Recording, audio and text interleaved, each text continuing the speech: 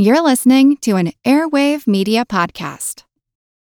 This episode is brought to you by Shopify. Whether you're selling a little or a lot, Shopify helps you do your thing, however you cha-ching. From the launch your online shop stage, all the way to the we just hit 1 million orders stage. No matter what stage you're in, Shopify's there to help you grow. Sign up for a $1 per month trial period at shopify.com/special offer, all lowercase.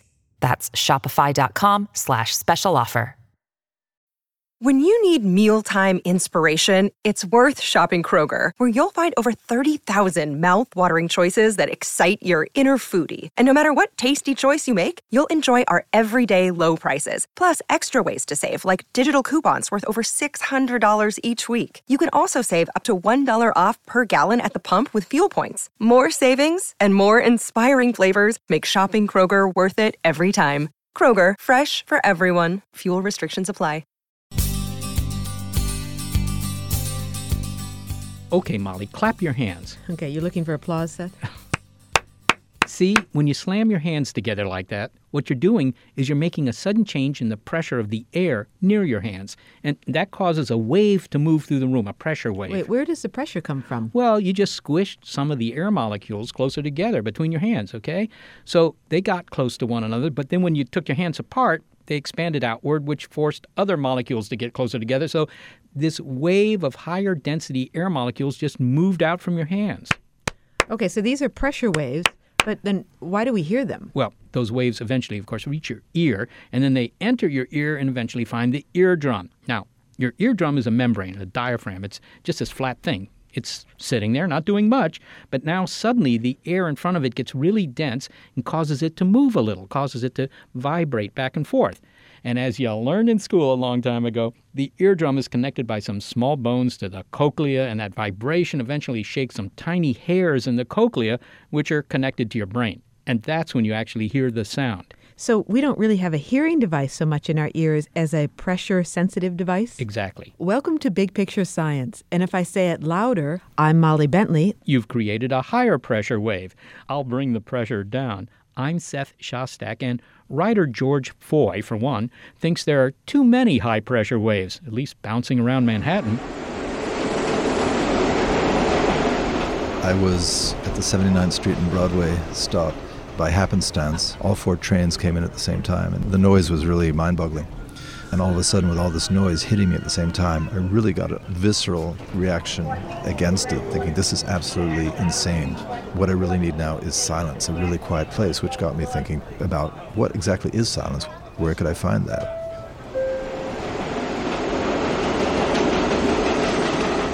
So George Foy went looking for silent places, and it took him all over the world. We'll hear what he didn't hear. Also in the show, why hearing loss and the evolution of machines goes hand in hand, and the sound of the universe, including sounds we haven't yet detected, but we believe, or rather Einstein predicted, are out there. That's right. In space, can anyone hear you scream?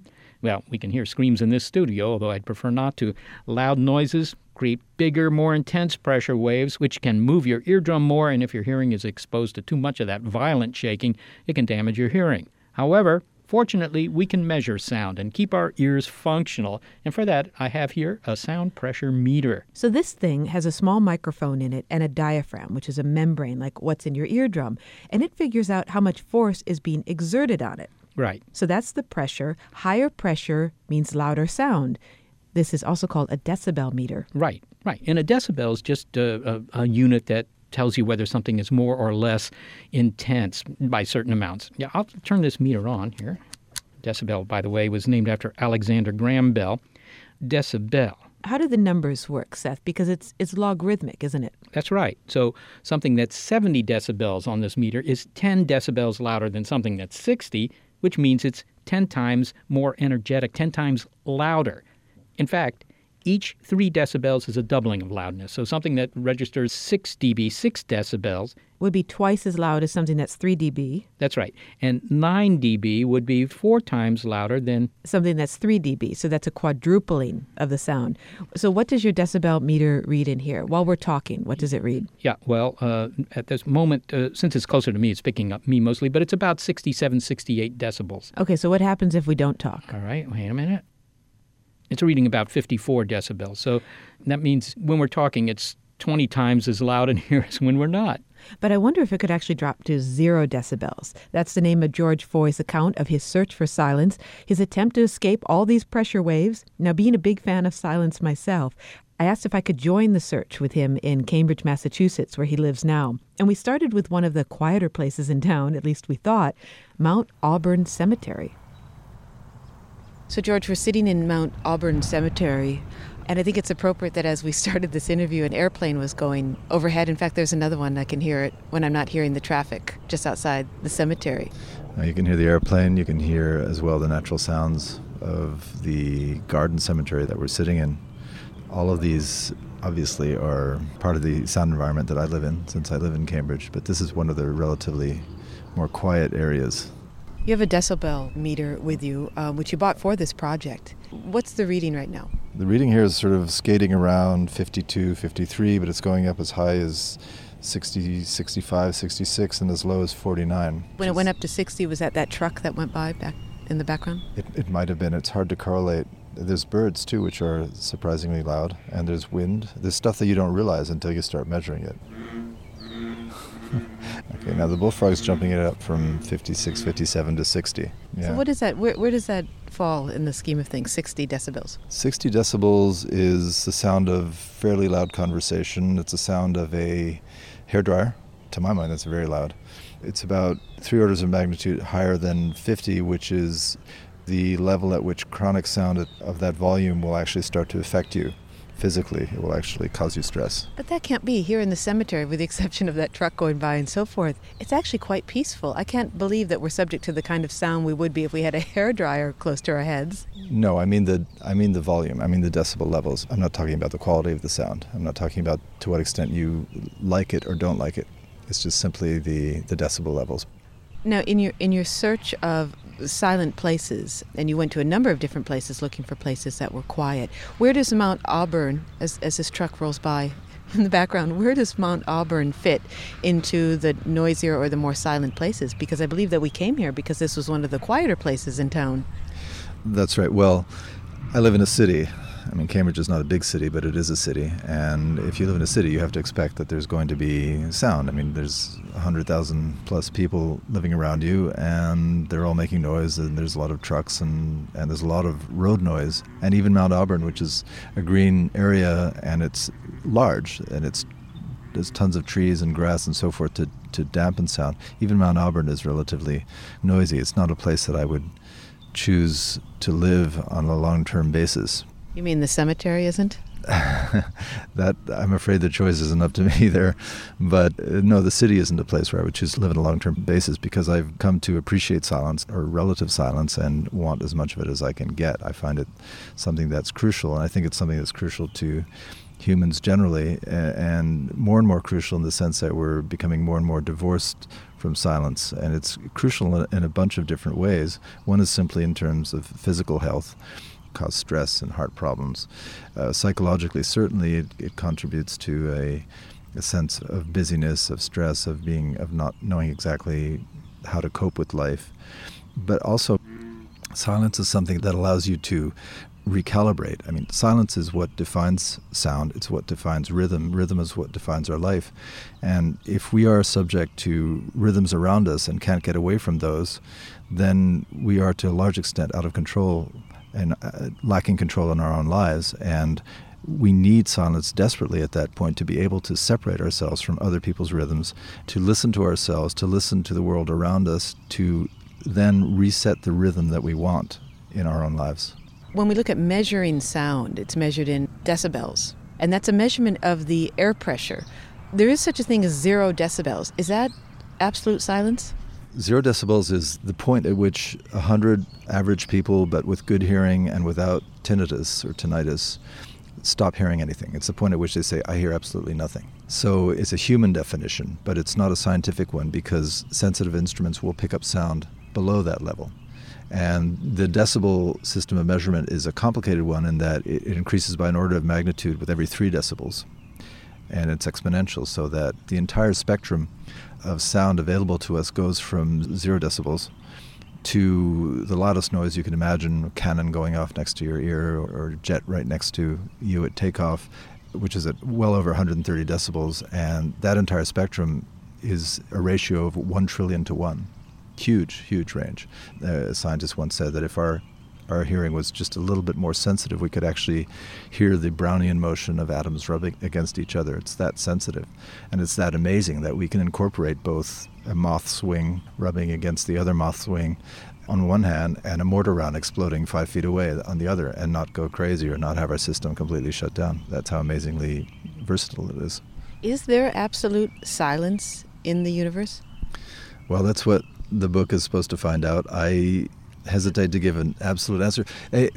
I thought, for example, that deep space would be the summum of what I was looking for. It would be the absolute of absolute silences, because sound by definition is molecules rubbing against each other.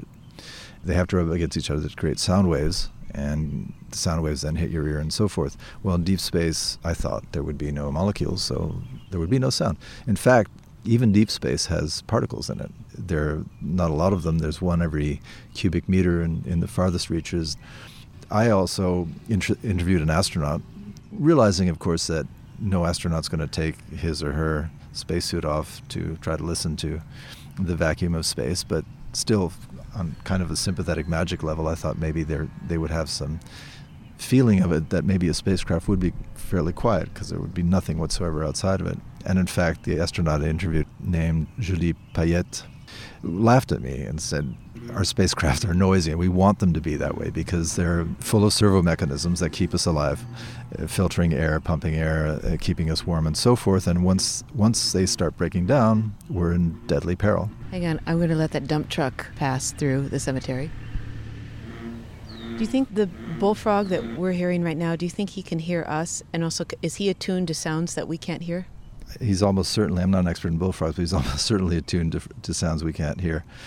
Animals generally are very sensitive to very low frequency noise. So I wonder, I'm just thinking, I can hear the rumble of the city behind us, and it's a low frequency rumble. And I wonder if it's something that, this is just speculation, but that maybe interrupts this little bullfrog's life. It may absolutely do that. And you have very solid examples of animals either becoming attuned or being confused by the sounds that humans make, because the sounds are so pervasive and so loud and so chronic. A nice example is the fact that catbirds will mimic car sirens. And a not so nice example is the fact that the oceans are becoming more and more filled with human sound, from oil drilling tests, from naval active sonar, from commercial shipping. And there's solid evidence to link, for example, naval sonar to whale strandings. And there's also a theory that a lot of whale mortalities, apart from the strandings, is caused by this, with the deep diving whales who rely on basically finding silence in the ocean depths in order to be able to figure out how deep they are. And confused by echolocation, they don't realize how deep they've gone, and they in fact drown. They dive too deep. As you went through this quest to find silence, you would find yourself in a spot, maybe in your apartment in the early days of this search, and you thought it was pretty quiet, or maybe it was in the bathtub, you thought it was pretty quiet. And then you became aware of something called the monster breath. What is the monster breath? Well, I'm not sure the mic can pick it up, but I can hear it very clearly. It's the monster breath is what I think of as the breathing of a city. To the extent that a city is alive, this is like its breath, and it's a breath expressed auditorily. Well, let's see if we can hear it for a moment. Was it the hum of traffic or something other than that? Well, it's definitely the hum of traffic, although I specifically got up at 3 and 4 in the morning to listen, and I could hear it then too. And I'm thinking more of New York than Cambridge, but even in Cambridge it's present at 3 in the morning. And it's everything. I think the loudest component is probably tires, not the engines of cars or buses, but the sound that the tires make, which is fairly pervasive. Then there's the motors, there's heating, there's HVAC, the air conditioning part specifically. There's airplanes flying overhead. There's people around you in a city. There's the neighbor next door talking, or the TV going. There's a lot of TVs going. Americans watch over 8 hours of TV a day, and that's got to be part of it. But as far as the monster breath is concerned, I could pick out specific parts of it, but to be able to define the whole thing was something I could never do. It's simply, I think, because it's so complex. The one time that Maybe I didn't hear it, although I wasn't listening for it because I was a kid, but I remember being hugely struck by how silent New York City was after a massive snowstorm had just shut the city right down. And it was a wonderful sensation. I think probably at that point there was no monster breath for a few hours in New York City.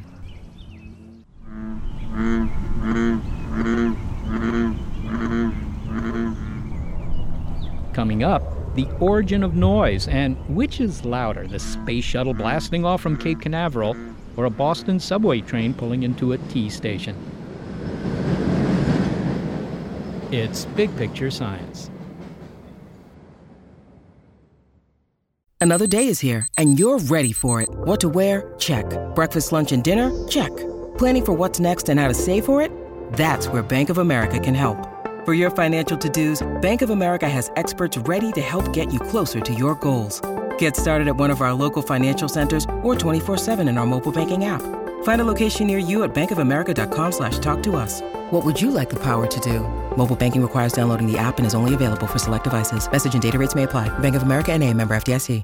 You're listening to Rend Me Your Ears on Big Picture Science. Now, why are we making all this noise about noise? Well, look, Homo sapiens evolved on the savannas and in the forests of Africa, and this is what that species heard all day, every day. Right? Little insects, that little frog we heard earlier, maybe a saber-toothed tiger's stealthy steps. For 150,000 years, that's what our species was used to hearing. But now, and thanks to our own efforts, this is what Homo sapiens hears instead.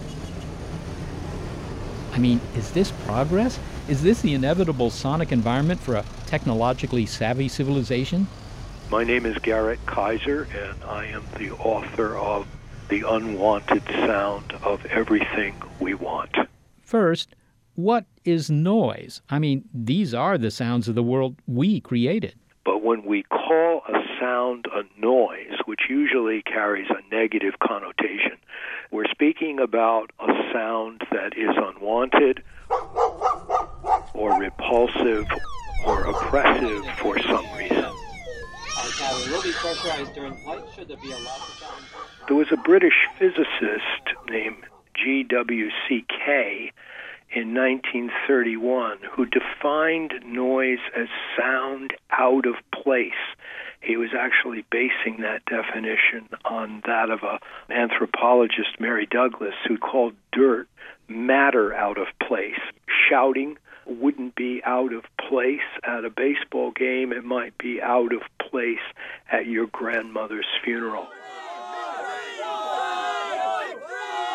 So, Garrett, in general, noise is sound we just don't want to hear. Sometimes even noise that we don't enjoy may be noise that we need to hear, especially when the noise comes in the form of some kind of protest, or it comes in the form of a sound that we call noise because it's unfamiliar to us, and this especially in the case of the arts.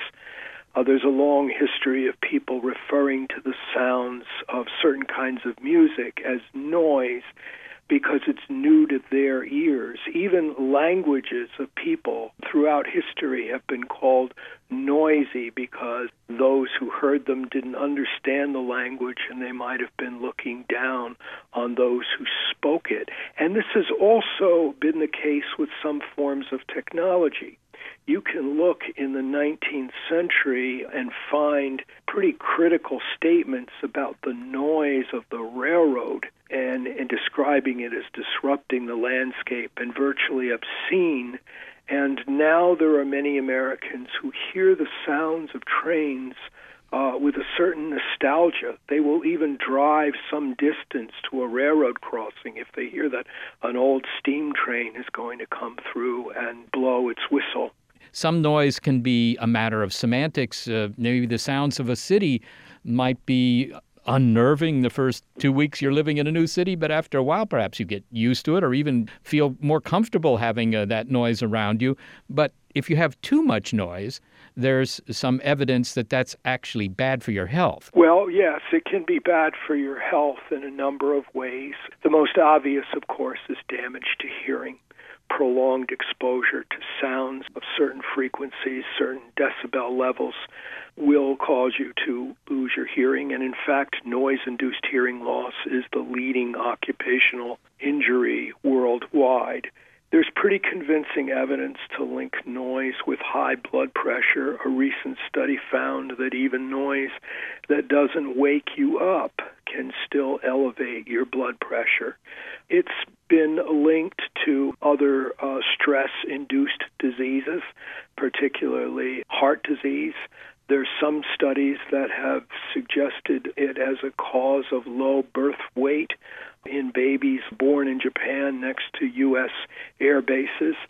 I think you say in your book that the largest single source of noise in society today is transportation. Well, highway transportation is a major source of noise, perhaps the single major source of noise. Aircraft noise, of course, is another major form of transportation-related noise, and the noise of aircraft has been a noise issue at least since the middle of the last century. And airplanes, by the way, jet planes, have grown quite a bit quieter.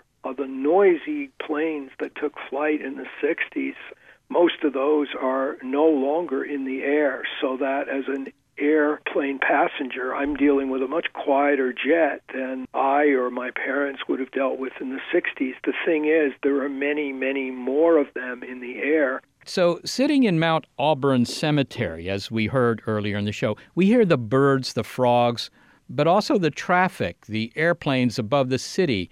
This bleed-through seems to be inescapable. It's increasingly inescapable, and the last census revealed that there were between 4 and 5 million American households where the people were looking to move because of noise.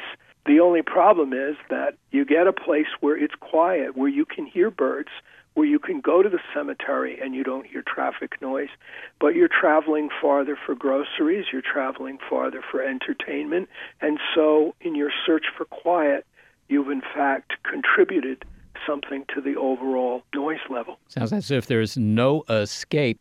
And we're also, and this is a paradox, we set a high premium on rights and the rights of the individual. And when you think about that, it's a recipe for a noise dispute, because one person will say, I have a right to the private enjoyment of my home and my property, and that includes not having to hear your noise or finding your litter on my front lawn. And even as you're saying that, someone else is saying, I have a right as a free-born American to make whatever noise pleases me. It's quite interesting because, indeed, this right to make noise, I think many people feel it. Don't like the hi-fi, you don't like the noise we're making with this party, they'll give you some sort of a visible indication of how they feel about your complaint. And yet, we're also the same country that will say, no, wait a minute, you can't smoke indoors either. Yeah, and the analogy is sometimes made, if I drive by your house and I throw a piece of trash through your open window into your living room, I can probably be arrested, and yet I can drive by your house and send my acoustical litter into your window without any kind of consequence. Les Blomberg, a man who heads an organization called the Noise Pollution Clearinghouse, is fond of saying, the right of my fist ends at the tip of your nose, which means my fist has its rights, but once my fist goes to break your nose, it's impeded. It's opposed your rights. And listen, I'm trying to keep the guys with the boom boxes off my street, but on the other hand, I don't see a whole lot of effort to fight noise. Apparently in the Roaring '20s, initiatives were introduced in the U.S. and also in Europe to quiet down the roar of the motor cars and of the radios. Were they successful in doing that? And what happened to those initiatives?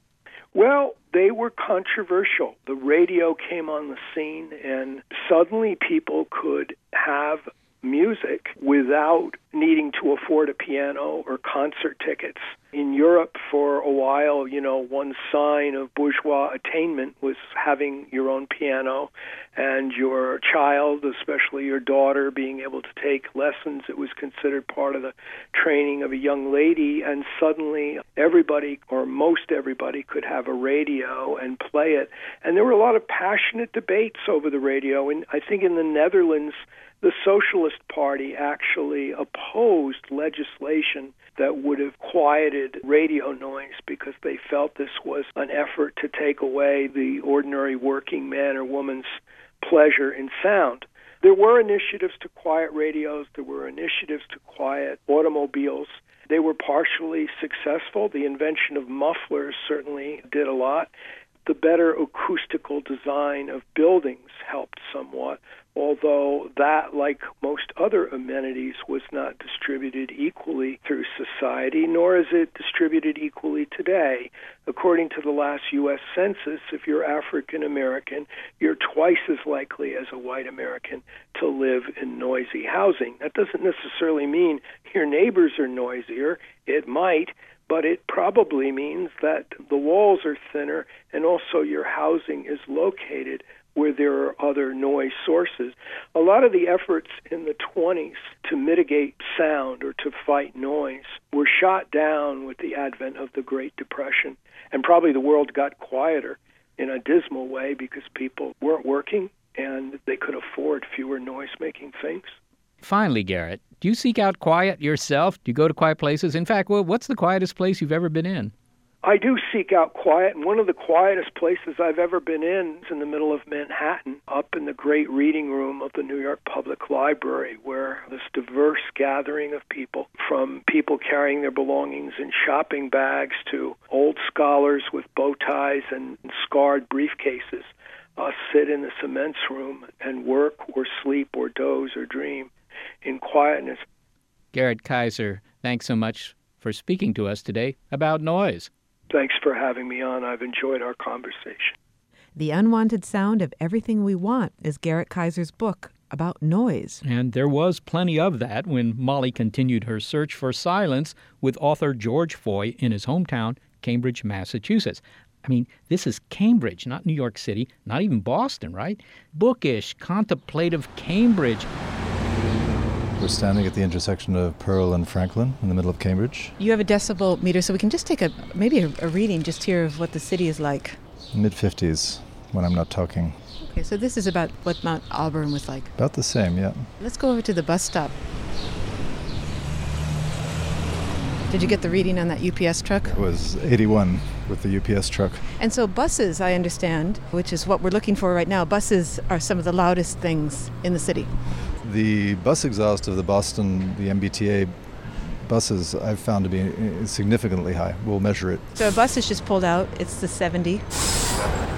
Are you measuring ambient sound or bus sound?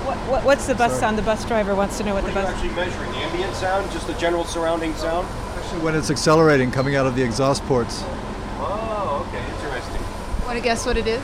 The principle of variability would apply here. It's one of the loudest things in Boston. Is it really? Yeah. I can be loud too. Okay, take care.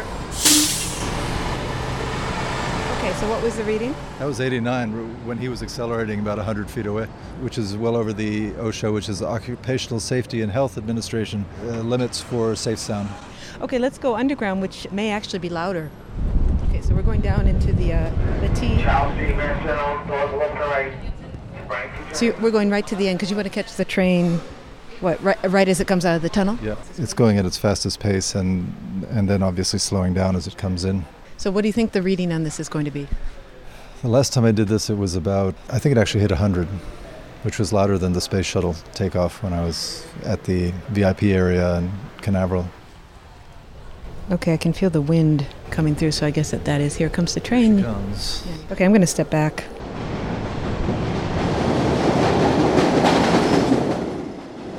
That one got up to about 96, 97, which is actually quieter than, or less loud than I've measured it before. He came in pretty slowly. Not quite the loudness of a rocket taking off at Cape Canaveral, but it's up there. Actually, at a different station, it would be the same loudness as the space shuttle from a mile or so away, which is as close as they allow you to get. When you're right next to the space shuttle, it's supposed to be the loudest noise on Earth. So, Molly, a pretty cacophonous city. I mean, I've actually been to a shuttle launch, and it really shakes you up. Were you a mile away like he was? I was 3 miles away. It was still loud? Yep. It's incredible. I had no idea how loud an ordinary trip through a city could be. I mean, in decibels. I'm always aware of noise. In fact, I carry earplugs with me all the time, and I use them on the subway in San Francisco. But, noise is relative. I mean, some people can't sleep without the sound of the buses and the garbage trucks. For someone who's just come to the city, that's noise. But for someone who's lived there for years, it's just the background sound of life. You don't feel that way, Seth, because you claim to have invented the white noisemaker. I think I did invent the white noisemaker. I mean, this goes back to my grad student days, which you can read about in classical history books. When my roommate, Valdar, and I happened to have an apartment in Pasadena that abutted a yard that was being used as a daycare center. And every morning there would be kids in that yard. Kids tend to be noisy. And they'd wake us up. And so we found a technical fix. We created the white noisemaker. Seth, I'm just not sure I believe that. Now, I know you've claimed to have invented a lot of things, including the electric banana, and that I believe that you did invent. But the white noisemaker... I did invent it. So call Valdar. Why don't you call him, get him on the phone. I want to hear it from him. Can you call him? Yep. Yeah, I can call him. I mean, he's working in New York. Okay, great. Call Valdar. Let's see what he says about your invention. Yeah, okay.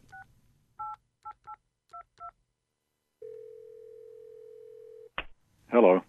Valdar, this is Seth. Hey, I haven't heard from you in a while. How are you doing? Yeah, well, okay. Hey, listen, Valdar, we were sitting around here thinking about noise. And subject. Yeah, well, a noisy subject. And you may recall back in grad school, we had a problem with noise. We sure did. We had the misfortune of having our bedrooms facing a courtyard where the children's daycare center would let out the kids with their usual noisy shrieks and stuff. Yeah, as I recall, they were waking us up every morning at some ungodly hour. That's right, like 11:30 a.m. I mean, just awful. Yeah, it was. But we tried to combat that noise. I mean, as I recall, I tried some foam rubber kind of slabs on the windows. Yeah. Which decreased the noise by maybe, a dB or so, which, of course, didn't work. Yeah, and not only that, but the smog in L.A. began to eat the foam rubber. I remember it was piling up at the bottom of the sills.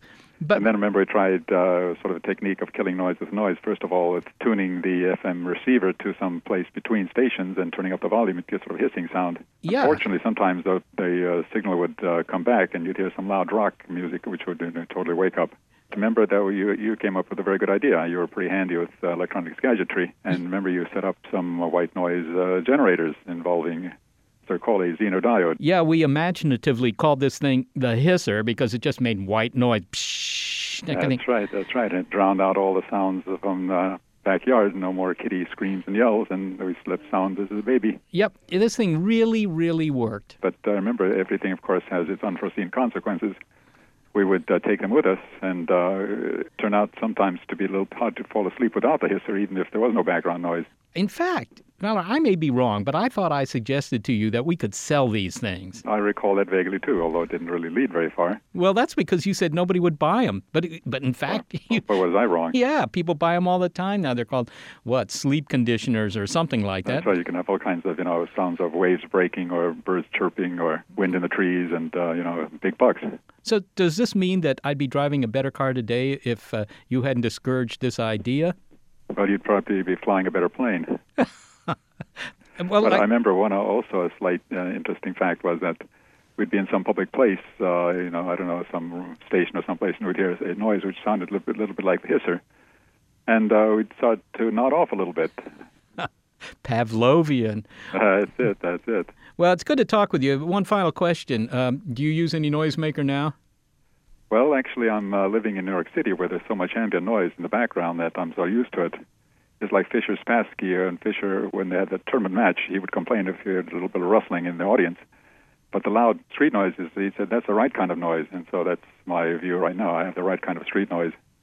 So you don't need one. I have to tell you that I'm still using a hisser, one that I built based on the original model. Hey, all right. And it's in my bedroom, and I use it every night. Well, good to hear that certain things in the universe are constant. Well, good as always to talk with you. Likewise. We'll talk again and reminisce again, and good sleep. Bye-bye, Valdar. Okay, take care. See ya. You could have gotten rich on that hisser, Seth. Next, detecting the hiss of the universe, also the wail of a black hole being born. Yeah, maybe in space we can hear a scream. It's noisy out there, so rend me your ears on Big Picture Science. A lot happens every day. Cut through some of the noise by listening to What's New with Wired. a podcast that provides in-depth coverage on technology and culture. With new episodes released every weekday, you can catch up on all the major events you missed. From AI developments to business updates to new scientific theories, it helps you make sense of what's happening in the world. Plus, each episode is usually pretty short. You can easily squeeze it in on your way to work or during a lunch break. So stay updated with the award-winning journalism from Wired. Listen to What's New with Wired wherever you get your podcasts. That's What's New with Wired wherever you get your podcasts.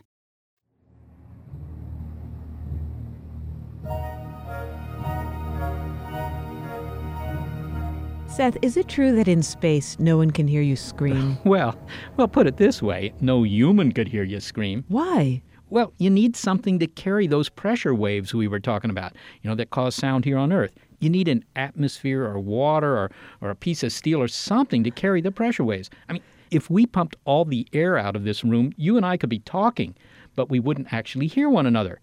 Mind you, it would be kind of hard for us to do that for very long because, of course, we'd asphyxiate. But I mean, some might say that our talking is what takes all the air out of the room. Right. But point is, without air, I'd have a hard time hearing you. And in space, there's no air, except in space there actually is a little bit of air, a little bit of gas between the stars. So there really are pressure waves, but they're very, very weak. I should work in space. It sounds like there's less pressure there. Yeah, but there are objects moving around in space, planets, stars, all that stuff.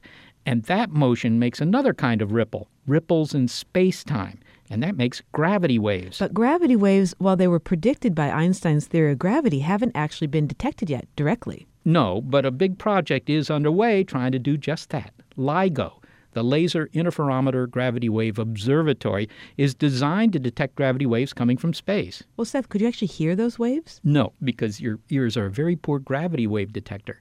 But, of course, you could put on some earphones that are connected to LIGO and turn that gravity wave shaking into audible shaking, turn it into sound waves, and then you could hear it. So you could translate a shaking, a movement, into something you could hear. Okay, your record player does that all the time. Well, it makes you wonder, then, if the universe was ever a quiet place. Exactly. And that's what I asked Craig Hogan from Fermilab, where they have a particle accelerator used to smash elementary particles together to learn about the fundamental building blocks of the universe. A universe, by the way, that started with a big bang. But, Craig, was there really a bang? Well, there was a big bang, but we don't know how loud it was. But it could have been a really quiet event. It could have been a relatively quiescent flying apart without much noise behind left by it. But, of course, as the movie ad goes, in space, nobody can hear you scream because there's no air in space. So what does it mean to talk about sound in space?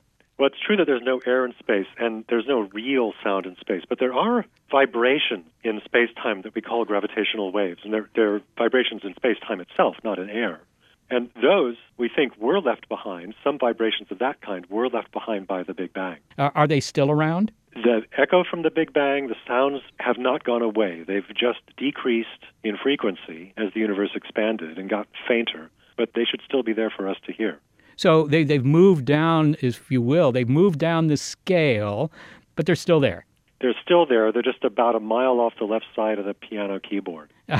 Okay. Now, these sound waves are more than just a curiosity, right? I mean, they define something about the eventual structure of the universe. Isn't that correct?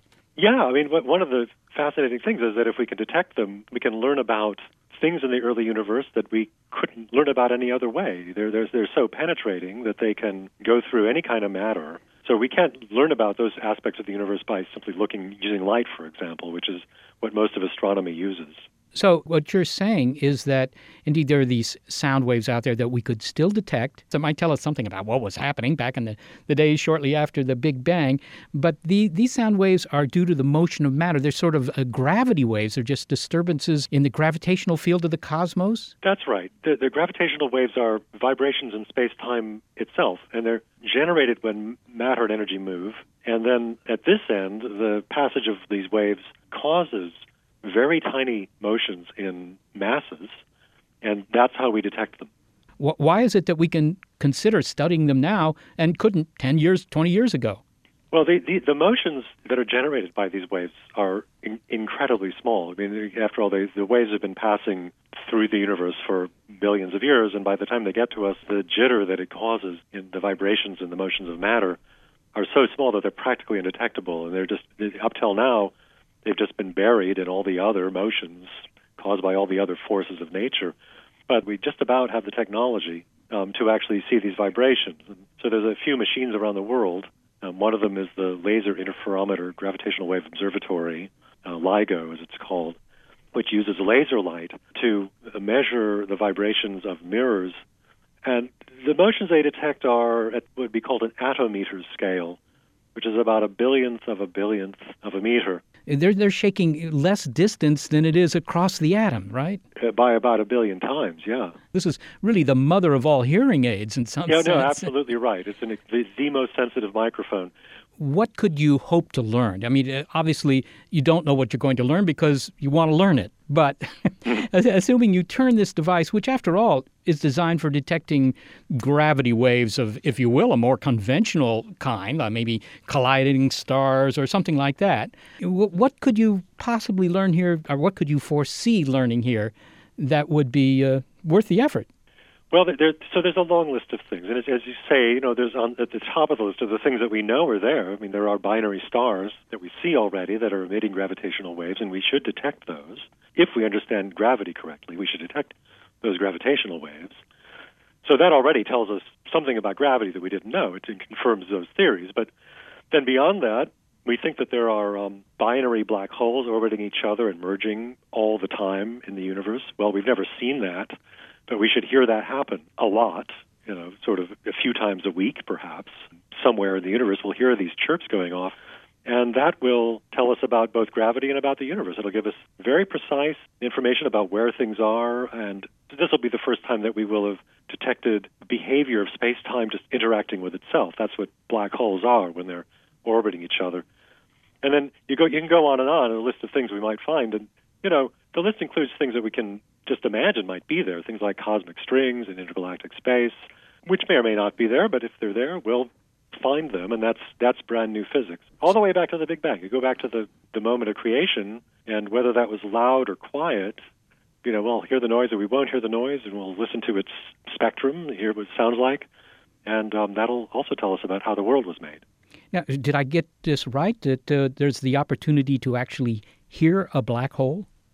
Absolutely. So when things fall into black holes, or when black holes fall into each other, they emit lots of gravitational waves. In fact, when that happens, the power coming out in gravitational waves from a single pair of merging black holes is more power than all the light of all the stars in the whole observable universe put together. And what would it sound like? It would sound like a chirp. It would sound like a tone and with a slow variation and increase in frequency. So, wheat, something like that? That's right, yes.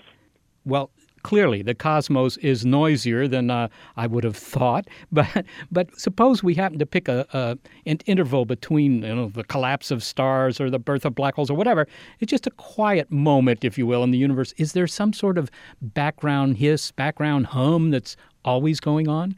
Oh, yeah. No, so basically, the universe is full of stars and neutron stars and white dwarfs, and they're orbiting each other. The solar system, you have the planets going around the sun. All of those motions radiate gravitational waves. So there is a continuous hiss all the time. And actually, if we build a gravitational wave observatory in outer space, which we want to do, it's called LISA, Laser Interferometer Space Antenna, that will detect gravitational waves on a continuous basis. There'll be gravitational noise all the time. It's a little bit like going into a jungle where there's so many noises everywhere that you can distinguish the nearby things quite easily, but there's a continuous racket of things in the background making noise. Well, that's background noise, but I sort of wonder if there might also be a sort of an unavoidable, if you will, quantum of minimum noise. I mean, just as quantum mechanics seems to indicate there's a minimum distance, there's a minimum interval of time, could there be a minimum amount of silence, as it were, that it can't get any quieter than this, even if you rope off a part of the universe and keep it free of orbiting planets and anything else? Well, I'm glad you asked me about that, because that's the experiment that we're trying to do at Fermilab right now. So this is an area which is really new physics. I mean, really the answer to your question is we don't know what really empty space sounds like if there were no gravitational waves. But there are some theories which suggest that there is a minimum interval of time or a maximum frequency, a sort of an irreducible quantum uncertainty, a length below which there is no space.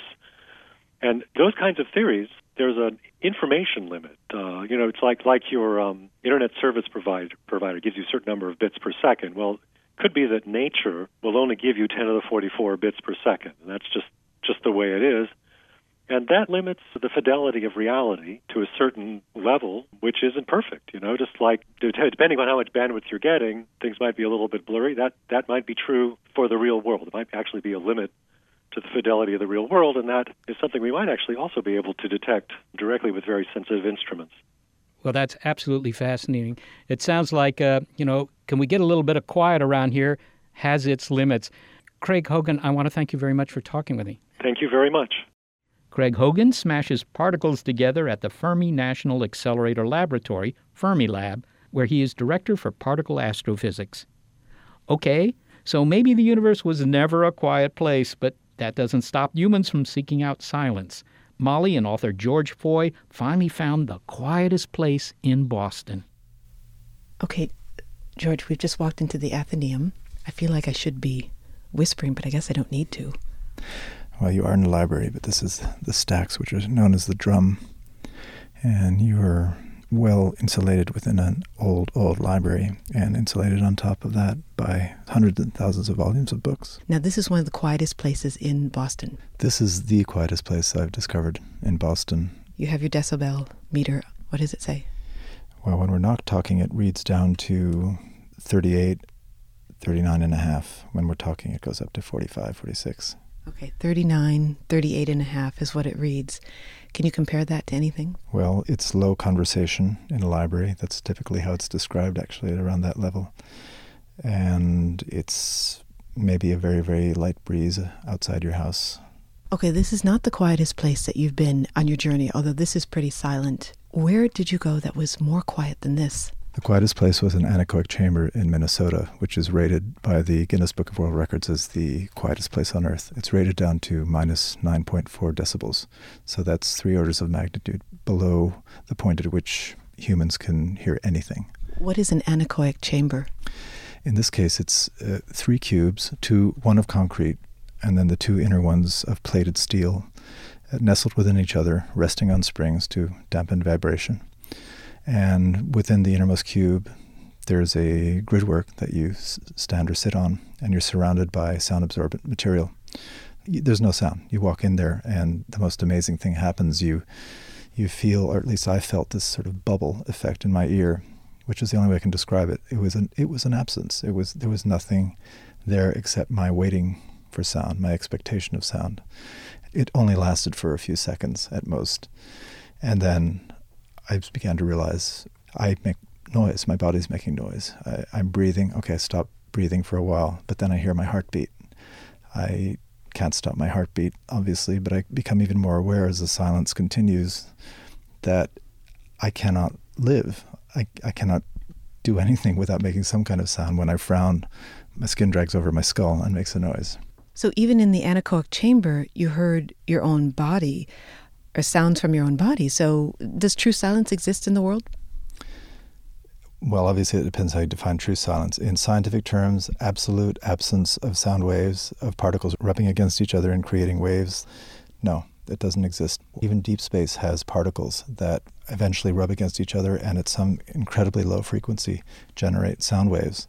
So there's no part of the universe, apparently, that we know of where absolute silence exists. True silence, I would probably define as that place you go to both physically and probably internally as well, where you can cut off sound as much as possible, as much as is necessary for yourself, and craft a rhythm that is right for you and right for your life. It's getting near closing time here at the Athenaeum, although I hate to leave. I want to take this with me. There's no way to can it and take it with us. Lead the way. Back into the noisy world. 0 Decibels is George Foy's book, The Quest for Absolute Silence. Hey, Seth, grab that decibel meter, will you, and measure the pressure waves as I thank Gary Niederhoff, Barbara Vance, and Jay Weiler for their help with the program. Okay, it's reading 62 decibels. Okay, that's not enough pressure for those guys. Also, the NASA Astrobiology Institute and the SETI Institute, which is hoping to find some sort of waves coming from life elsewhere in the cosmos. You've been listening to Rend Me Your Ears. If you'd like to praise the ingenuity of the person who titles the show, send me an email, and I'll pass it on to that person. You'll find that email link at radio.seti.org, and if you just want to hear more programs, you'll find an archive there, too. It's Big Picture Science.